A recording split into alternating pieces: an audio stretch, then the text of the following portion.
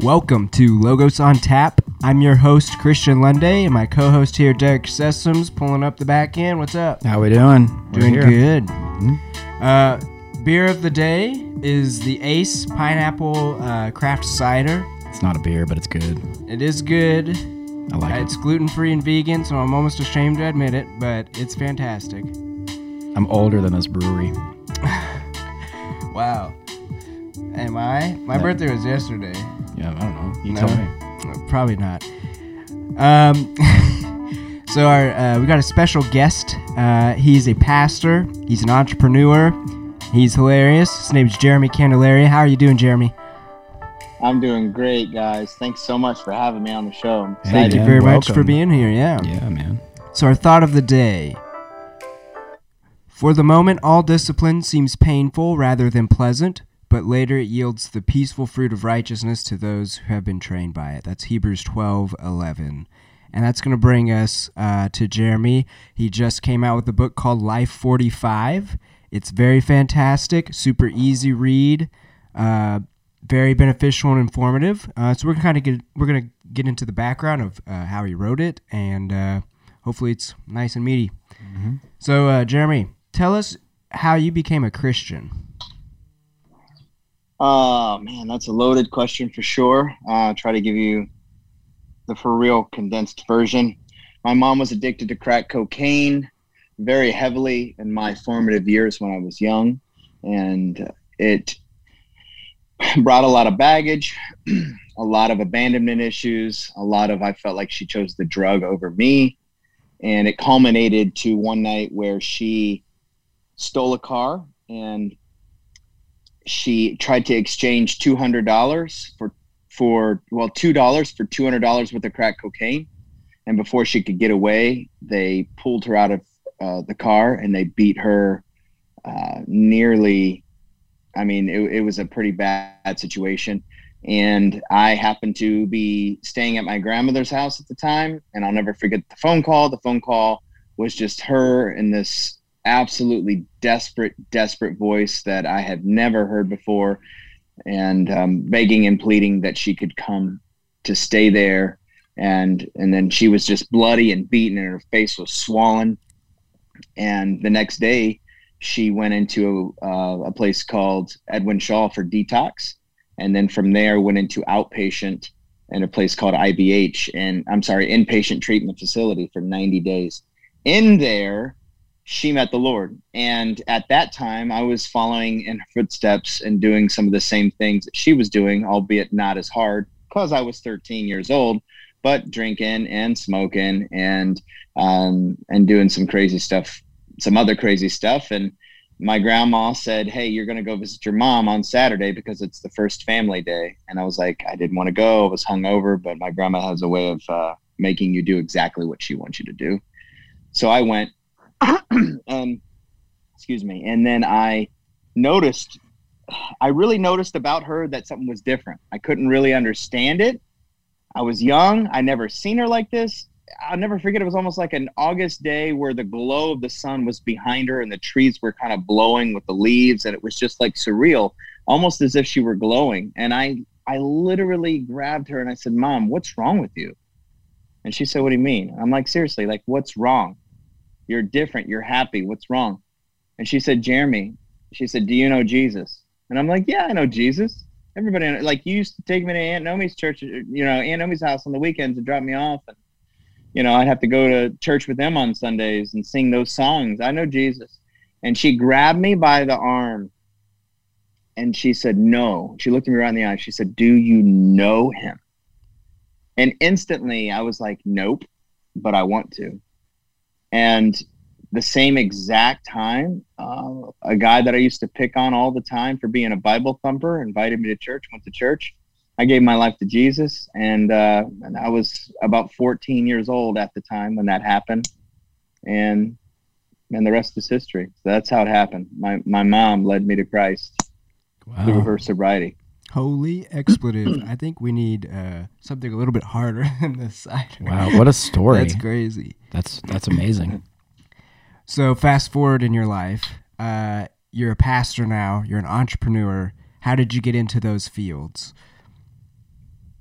Well, church planting was my, I guess, um, my introduction to entrepreneurship because, planting a church is one of the most difficult, taxing things that you could possibly do because from a humanistic secular side, essentially what you're doing is, especially when you're starting a church from nothing, you have no money, you have no people, and what you're trying to do is you're trying to convince people, again, secular humanistic side, you're trying to convince people to come and work for you and pay you while they work for you. Mm-hmm. And this is what we call the church in terms of serving, and you're a pastor and you get paid. And so very difficult. But on the biblical side, the fact of the matter is that, this is something that God has created. The church is his idea, not ours. And it's a beautiful thing when it works the way it should work. And in essence, what we had to do is cast vision, and we had to start from nothing and with no one. And we had to paint a picture of an ideal future. And our first church that we planted is still going on today. I'm not the pastor of it, but it's a strong church. It's an amazing gospel-centered church, and I love the people there, and I love the pastor there. And the tagline for that church was making life change possible. And the reason why we said that as a vision is because we can't change lives. We can only make it possible for the Holy Spirit to do it. And we would do that through a variety of different ways on Sunday mornings. And so I say all of that to say, when you start a church from nothing and you have no one but a compelling vision, that is going to force you to become so entrepreneurial, so MacGyver-esque in terms of what you're willing to do to make the dream work and make the vision work and bring unity and bring a culture of growth and a culture of excitement and a culture of anticipation, that once you dive into the business world, it's virtually no sweat. I remember working for the corporate world when we were planting our church right before I went full-time staff. And I was in charge of a $15 million portion of this company. And the marketing director, we were working on a new product and I was putting it together. It was my job to work on it. It was her job to package it. And she said to me, how are you so good at all of this? And my answer was simply because I planted a church. Mm-hmm. When you do that, all this other stuff sort of falls into line. And I think that there's something that goes hand in hand with being an entrepreneur, being a church planter, and being a self-starter, business starter. Right. It just kind of works itself together, Duct tape, toothpicks, and a lot of providence. Exactly. Yeah. And some prayer. Yeah. Yeah. Lots of that. Well, now you can add author to your list of titles. So what inspired you to write your book called Life 45? And I've always wanted to write. I always knew that it was something that was going to happen. I've sort of had a goal that I was going to become an author before 40. And this book I wrote in 2020, the latter half of 2020. It took me about 3 months from start to finish. And it really came out of a place of desperation. And since then, I've finished another book that's going to be published in less than 2 weeks, and then working on our third book. So before the age of 40, I will have not just one, but 4. Wow. And that's the goal. But this particular book, the Oedipus of this book, the reason why my wife and I actually co-authored this book together was because we had built a business in the concrete world, where we were pretty, I would say from the outside looking in, pretty successful in terms of money. We made more money than we ever had before, and we weren't hurting for money, and therefore we became comfortable. And when you become comfortable, it can become toxic. And it was toxic to our health, my health in particular, because I was pastoring a church at this time. I was also running a concrete business that was just on the brink of doing $1 million a year. And then, I was just eating away my emotions. I was just eating away my anxieties, and I became overweight, 278 pounds. And I'm not a very tall guy. Neither and so Yes, that's right. And and really what it was it was a point of pain. Here's the big reason why I wrote it. Because I was tired of not being able to keep promises to myself.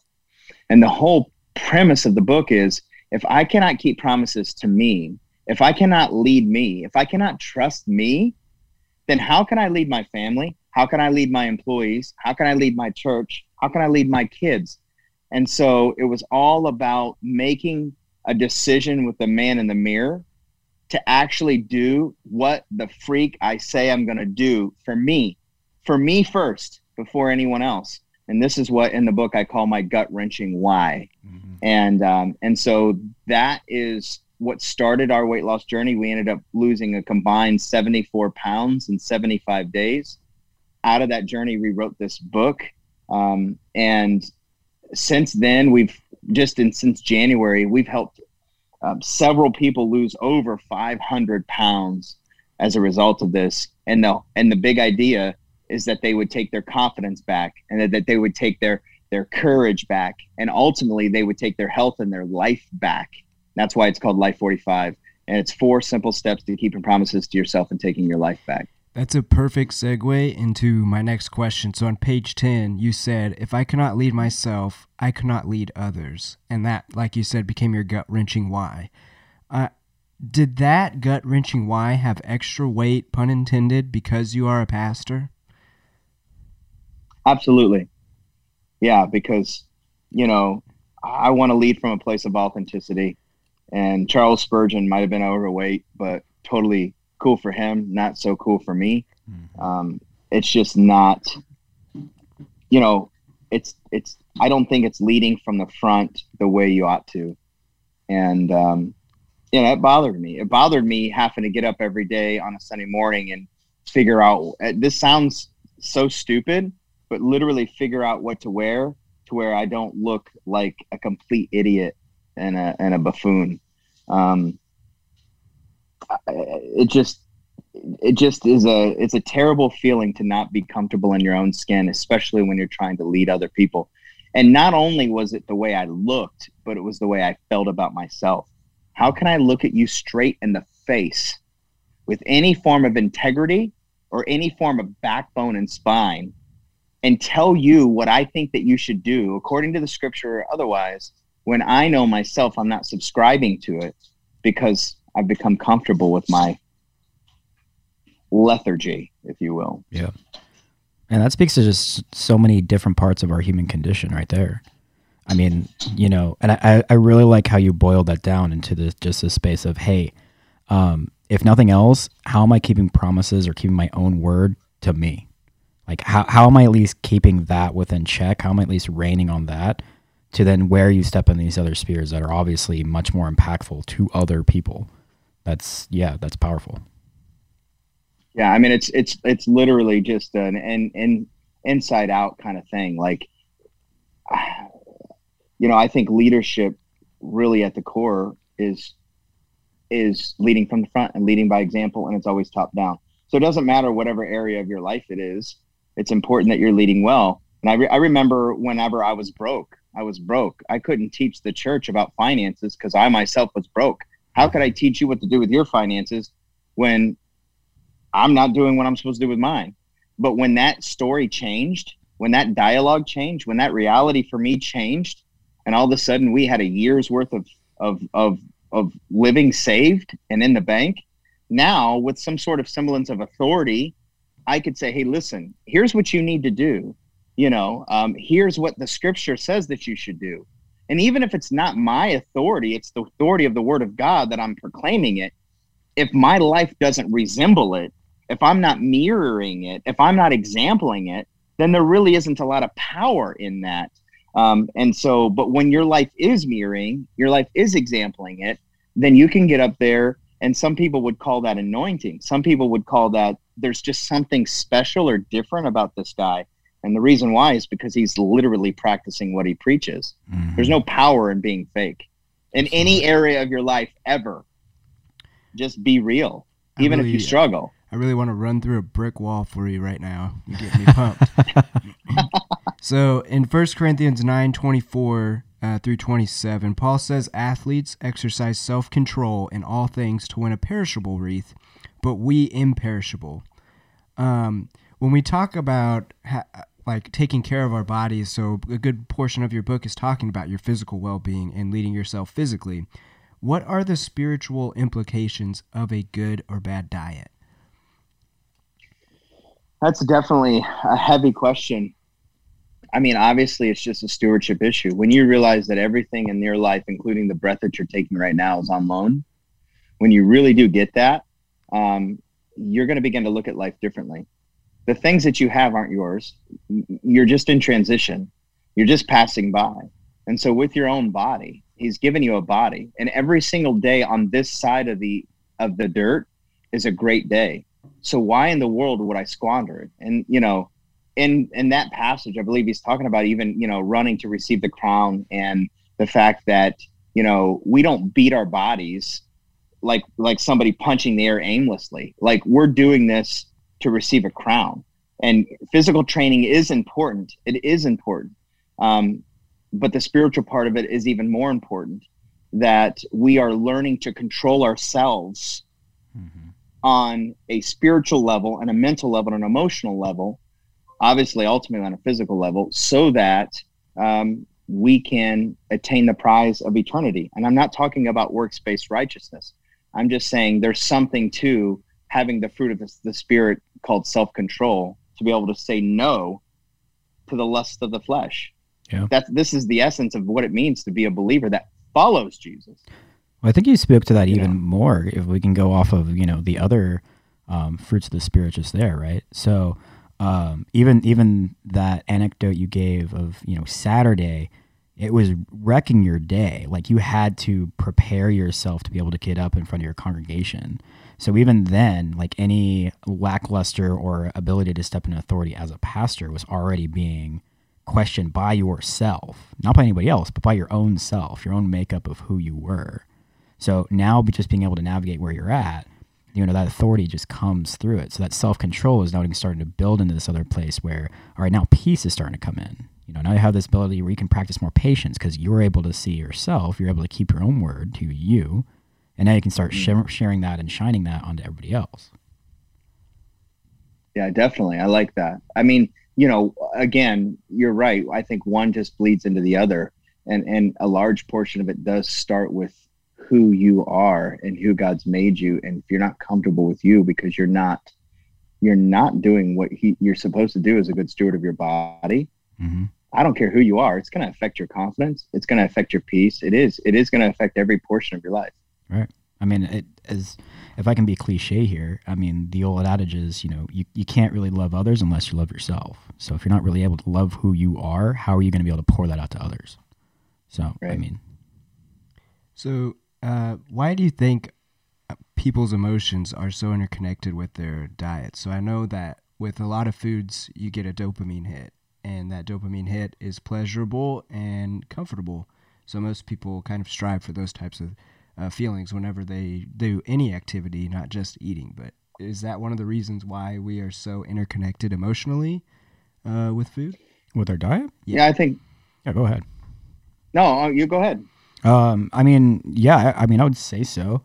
I mean, I've had more than my fair share of addicts that I've interacted with who were able to stay clean off of heroin, but they can't kick sugar because it still gives them some type of reuptake of some neurochemical that satisfies them. I mean, carbs, just from a instinctual basis, are a requirement for us. So eating heavy carb foods when we're stressed is a natural part of us just trying to self-soothe. I mean, it's the unfortunate piece of abundance, right? It's the toxic part of living in pleasure. You know, we don't really see the dangerous side effects or the toxic elements of that until, you know, much longer down the line. And we're like, oh, wow, my body is falling apart. Or, oh, wow, you know, I can't really even address myself because of just how I am. You know, there's so much to that that can just start to degrade people over and over again. And I really like where I think the book goes, and even what you were saying as well, is because it's very affirming of that, you know, of this space where it's almost, you know, it's my favorite kind of word, but I think it falls right in line with this place of lack of self-control or lack of self-discipline. is entropy. You know, this place of, hey, order that we sustain in ourselves falling away into chaos, where just by our inaction or our unintentionality starts to allow this erosion of who we are until we don't even know where we're at. So I think absolutely, you know, diet and our emotions would play hand in hand. That's a fantastic nugget. Free education for a guy who's paid a lot of money to get his. Yeah, I'm still paying for that.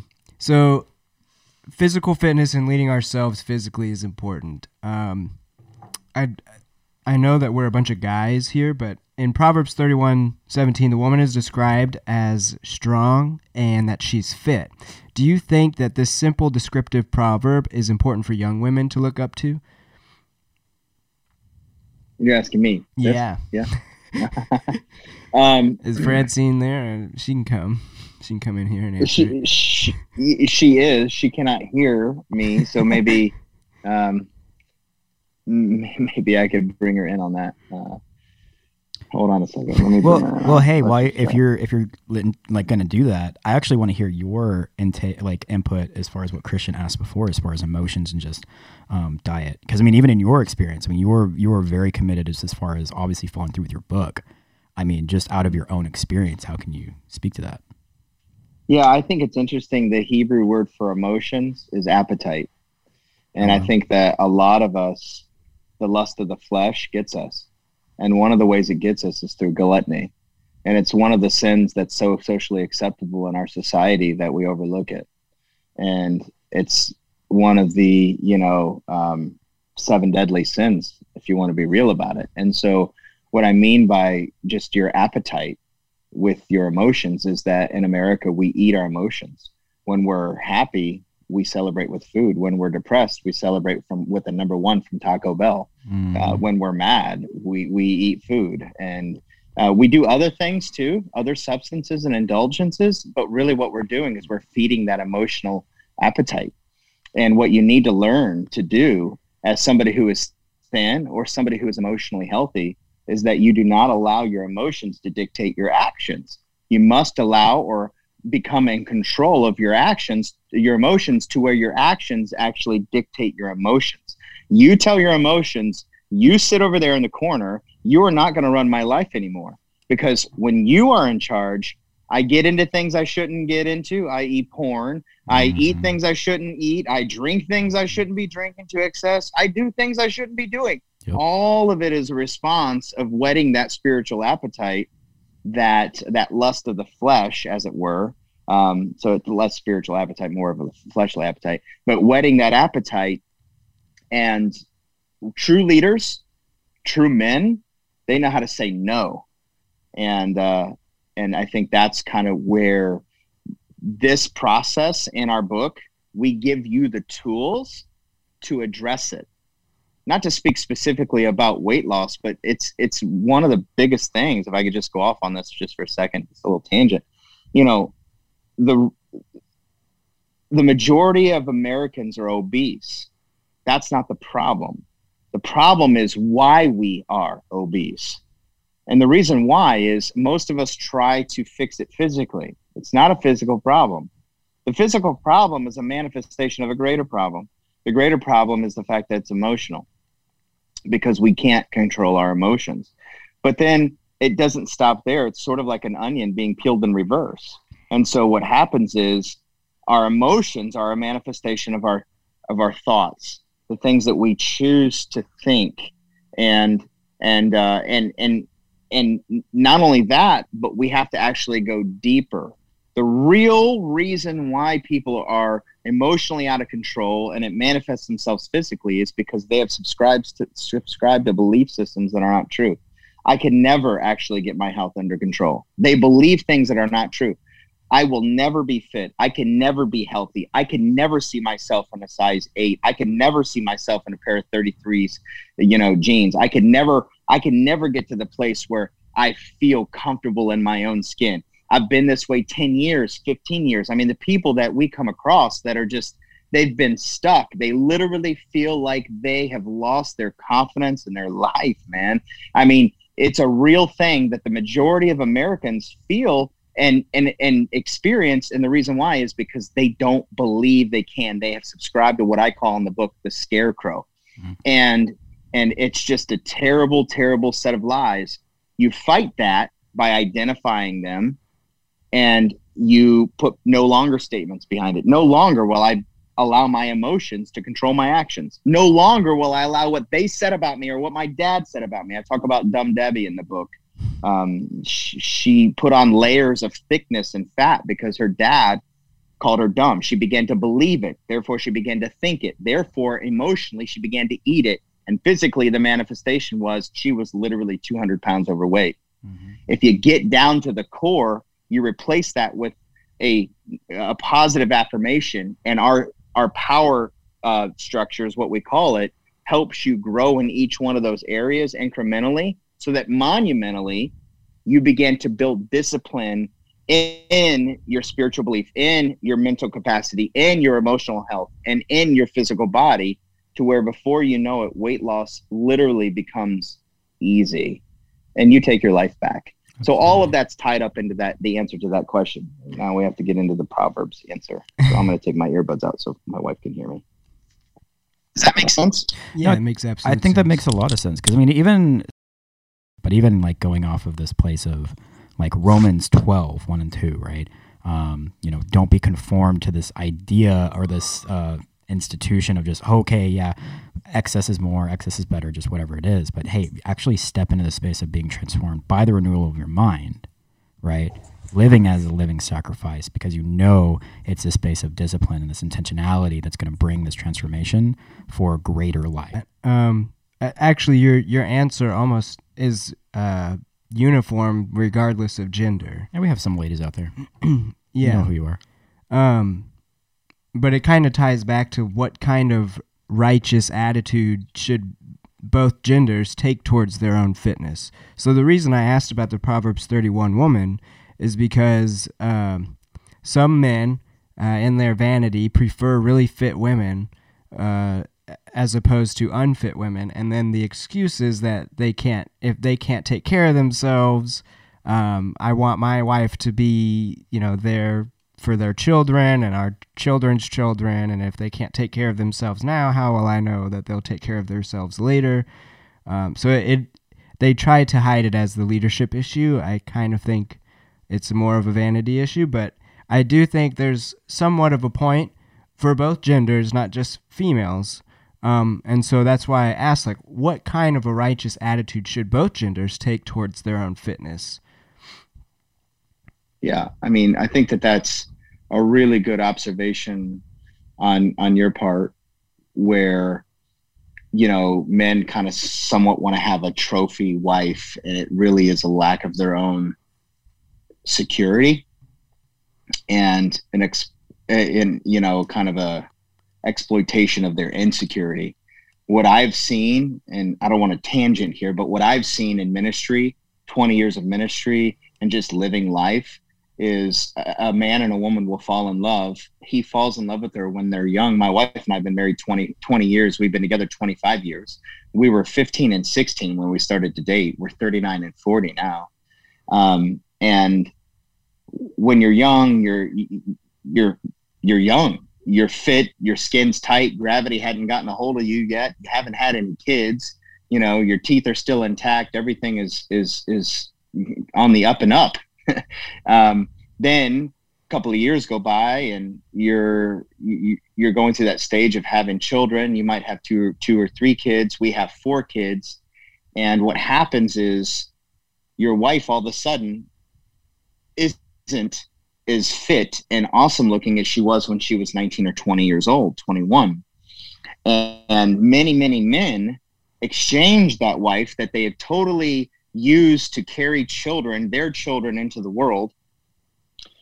They exchange that wife for a woman who is half of her age, has all the things that his wife used to have, and he uses it as some sort of an excuse. He'll find some sort of an excuse as to why that happened. That's not always the case, but that certainly does happen, where he kind of just exchanges her for a woman a half of her age, And I think that that's the wrong way to do it. Obviously, it's the wrong way to do it. For me, what I want to do is I want to bring my wife to the place of health where she can feel good about herself again, where, yes, she might have had 4 kids and yes, she might have put on some weight, but man, I want to lead her to a place of health. I want to be an example to her. I don't want to give up on her and just trade her in for some new model.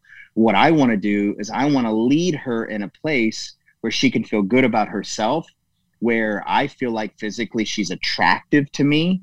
And that's hard work. And a lot of men don't want to put in the hard work, even though they had the fun while she was young. And he impregnated her and she bore his children. And I think my wife is actually on here. She can hear. She could probably speak to this too. Maybe if you have something to say, feel free to do it. But she's the wealth of wisdom behind this. And that's included, but not limited to, things that make her feel good about herself.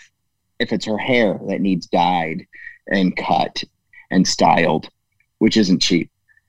If it's her nails, if it's whatever it is that she needs to make her feel good about herself, I need to be willing to do that for her. And a byproduct of her feeling good about herself is what? And she's obviously attractive to me. Oh, okay. Yep. You know what I'm saying? Like, if she feels good about her, I'm going to feel good about her. Yep.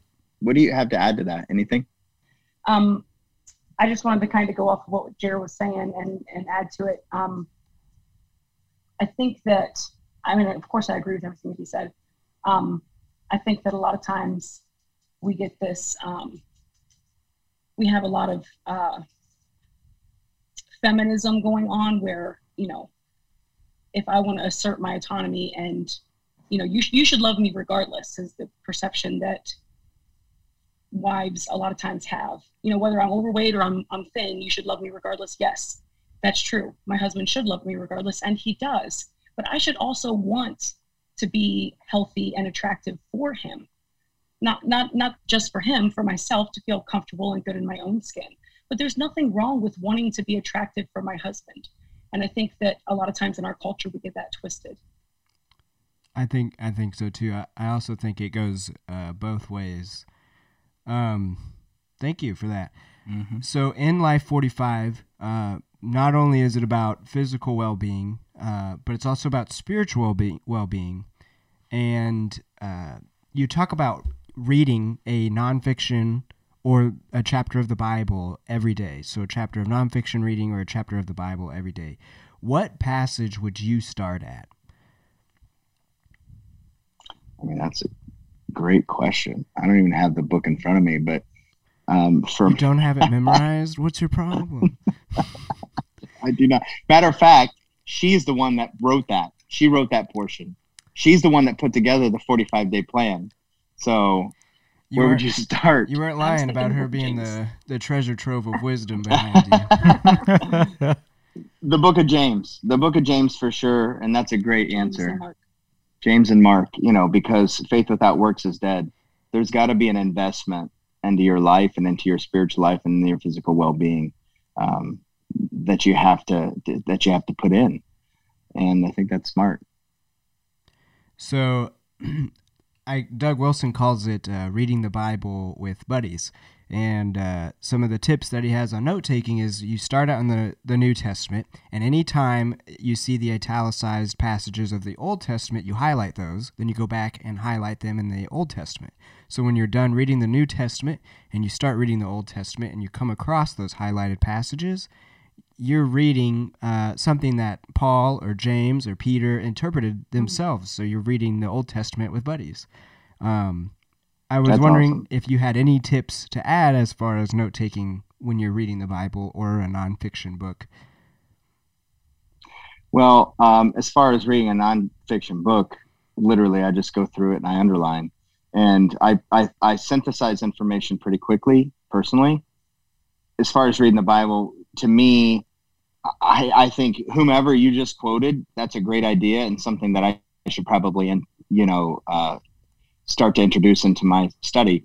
For me, I do read the scripture every day. I read a chapter of the scripture every day. And I usually read with buddies in terms of the fact that I'm walking through at any given time the Bible with two men, two or three other guys. At this particular age and stage, it's 3 guys. So it's not anything really sexy. It's more consistency over intensity. And right now we're in the book of Psalms, and we're 47 chapters in, 1 chapter a day. And we just go through books of the Bible together, and we usually comment on a verse that sticks out for us and how we can apply that to our lives. And it's just a text thread. Matter of fact, it's on Messenger. So it's really not anything sexy. The bigger idea is to get the Word of God in your soul and digest it. And I think it's always beneficial to actually not do that alone. Yeah, I agree. Absolutely. So on page 39, this kind of harkens back to your no longer statements. You said, what you believe to be true about yourself will play out in your daily behaviors. Even if a core belief is unhealthy, it still shapes how a person sees themselves and the world around them. Your solution is to write no longer statements and then write positive affirmation statements like I can or I am. First question, why didn't you tell me Joel Osteen also co-authored your book? Second question, the Bible really does emphasize how important and impactful words are. They build people up and they tear people down. So why do you think affirmation is important, even if it's just coming from yourself? Yeah. First answer, your first question wasn't a question, or was it? Maybe it was. There's a question behind it. Okay. Old Joel. Well, I never read any of Joel's books, sadly. But no, positive affirmation. So no longer statement, no longer. You alluded to it, I think, Derek? Yep. Is that right? Okay. Romans 12:2. Do not conform any longer to the pattern of this world. Any longer. Do not conform no longer to the pattern of this world, but be transformed by the renewing of your mind. So in order to change your mindset, you have to put new information in. So a no longer statement identifies that false belief system, like Dumb Debbie believing that she was dumb. Her dad told her that. So no longer am I going to subscribe to what my dad said about me, or no longer am I going to believe it's true what my dad said to me. And writing that out, and almost writing it out with such intentionality and focus that you're almost breaking through the page with anger. I'm not going to do that anymore. I'm not subscribing to that pattern of my life anymore. I'm going to be transformed by a positive affirmation. And again, it's more Pentecostal in nature. And I don't really get into this much, but I believe it more and more. And that is the positive affirmation in the book of Romans chapter 4 talks about, I believe it's in the good old King James Version, that God calls things that are not as though they were. And being created in his image and likeness, knowing that the power of life and death is in the tongue, if a powerful word like you are just dumb Debbie, you're dumb Debbie, you're not going to be good for anything, could have such a negative effect on someone's psyche for years and years and years, to where they put layers and layers and layers of insulation called pounds of fat on, then the reverse of that must be true. Life and death are in the power of the tongue.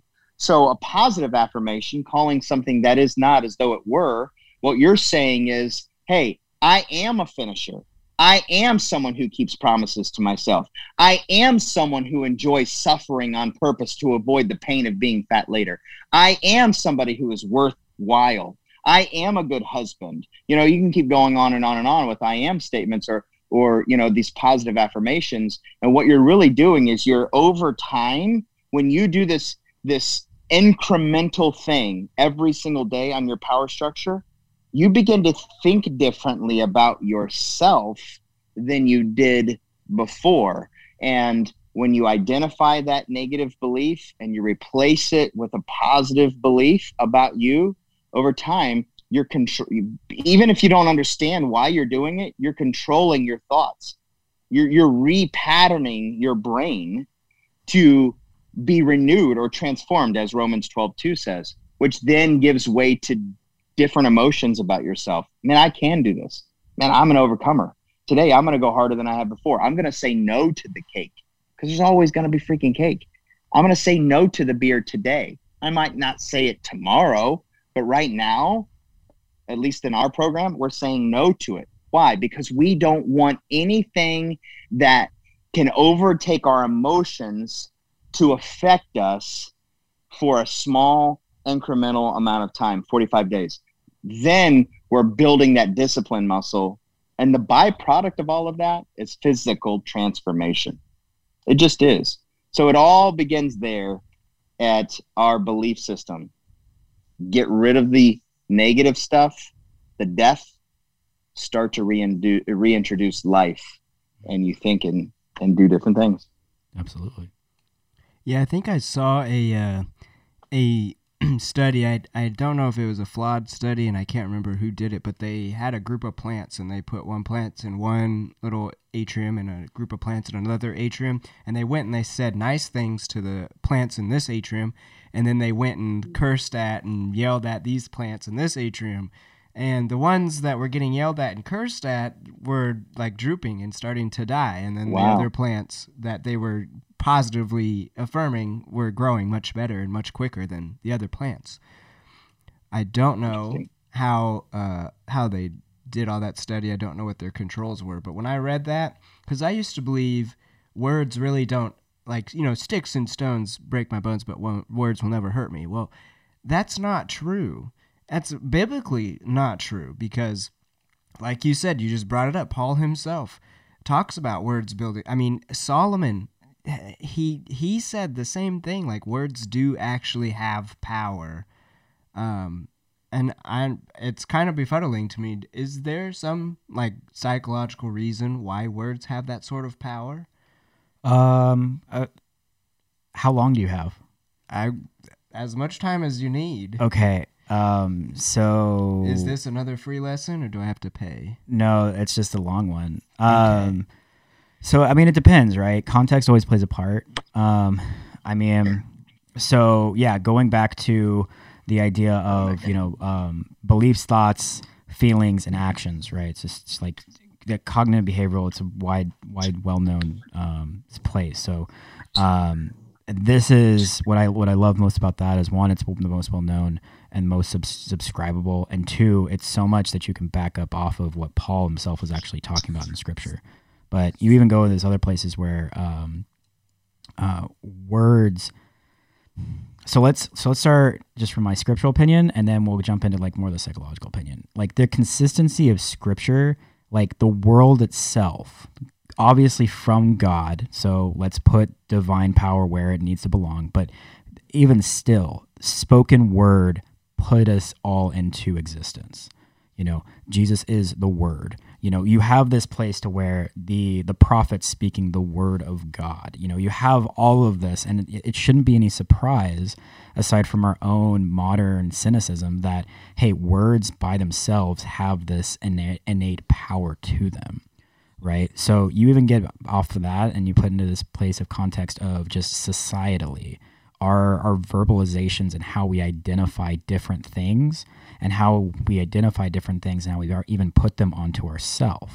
So early on in our development, early on in our socialization with our family and our parents or whatever it may be, you know, this thing, this statement, this identifier, adjective placed onto a person, they start carrying that. You know, what was it? Dumb Debbie, right? So now this person's whole identity is now formed around this one adjective that somebody else who, for all parlance concerned, you know, there is nothing significant about this person except for that they are a father figure. And they had that authority to speak this into existence into a child. I mean, if that itself doesn't it just have some type of weight and power to the way that it can turn a person's life, I can't think of a more powerful example, frankly. Now, I mean, there's tons else just as far as how we speak to ourselves, how we engage with others, how our words even direct our life and where we are making declarative statements about ourselves or others. And I mean, I think just in that, I really like how that even plays into the underpinning of the book, right? You know, the symbolism and the importance of even making the self-declaration of, hey, no longer, and, you know, this place of, I am going to uphold my own word, my word to me, Why? Because when I can establish that, when I can capture and control that power and be able to rein that in, now I can start to speak the authority that maybe had already been brought into me by Christ onto others. And just it propels itself. So I think I probably took more of a spiritual approach in that. Dude, you just summarized my book completely. Yeah, we can Thank go you. home now. Yeah, Yeah, so mic drop. Yeah, fantastic. Jeremy, where can we find you at? So the shameless plug is you should probably pick No up a copy of Life 45 on Amazon. Link will be in the And- description for all of our platforms. there we go. Perfect. So that's definitely something you should do. And then also I am on Instagram, albeit not as much as my kids. So that's just, at Jeremy Candelaria 1, which I'm sure will also be on the description in the description. And then of course on Facebook. My age, I'm 39. So Facebook tends to be more readily accessible to me for business and otherwise. So just my name. I mean, it's pretty easy. Are you a boomer? Me and your brother fight about this a lot. So, Chesley, I wanted to can hear it suck it. straight from that will not be edited out. and the answer to that question is I am a Gen Xer. There you go. Hey, there you go. And I just want you to know that you just put a beautiful sound bite that's going to be floating around on the internet forever for Chesley that we're going to be able to reference to. That's right. Jeremy, thank you very much. Francine, thank you very much. This was a fun podcast, and I will definitely be posting links in the description. If you want any more information, I'll also put Jeremy's Twitter handle. I don't know if you have Twitter, you're Gen X or Gen Z or Boomer. I'll put your Instagram handle and your Facebook profile link in the description so people can find you. Thank you very much for being here. Christian, Derek, this was the best possible thing I could have ever done at 11 o'clock at night. I'm grateful for both of you. Thank you Thank for you. the Thank you very opportunity. much. God bless, man. Blessings.